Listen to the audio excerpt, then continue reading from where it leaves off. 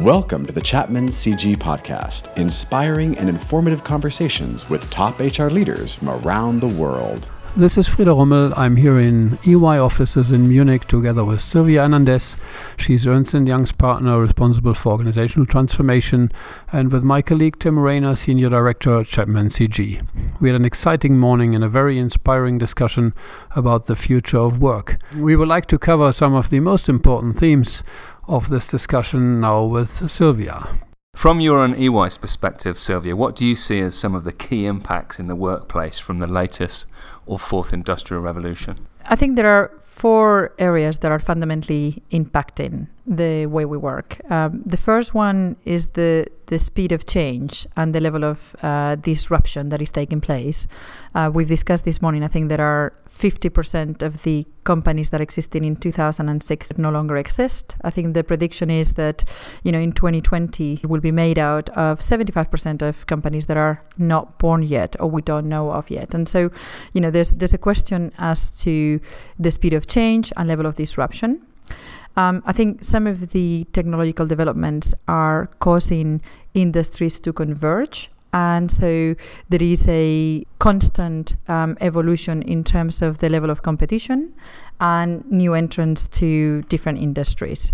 I think there is a fundamental change in terms of the level of empowerment of consumers. I think consumers are now able to change or make decisions about who they buy from.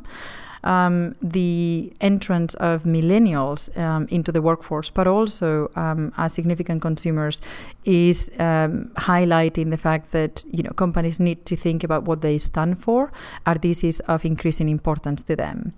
And last but not least, I think that there is a fundamental change in the employment structure.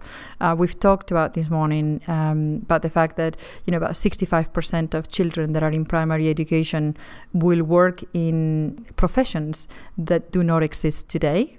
We've talked about the fact that they are likely to have portfolio careers, which means that they will work in very different areas of expertise, and they will end up having somewhere between 18 and 20 jobs during their work time. Thank you, Silvia. What do you think organizations are going to need to get the best out of their talent in the coming 2 to 3 years? I think organizations need to engage into a very open conversation as to what business they will be in the next 2 or 3 years, which requires taking a very hard look at their core competencies, at the reason why they exist. They probably should start the dialogue about the competencies that will be required in order to operate in that future state, and start thinking about the transition plan and what that requires today. And what are we seeing already in the more innovative organizations in this respect? From my perspective, or from our perspective, I think the most innovative organizations are starting to look at employees with the same level of enthusiasm and intent to delight as their consumers.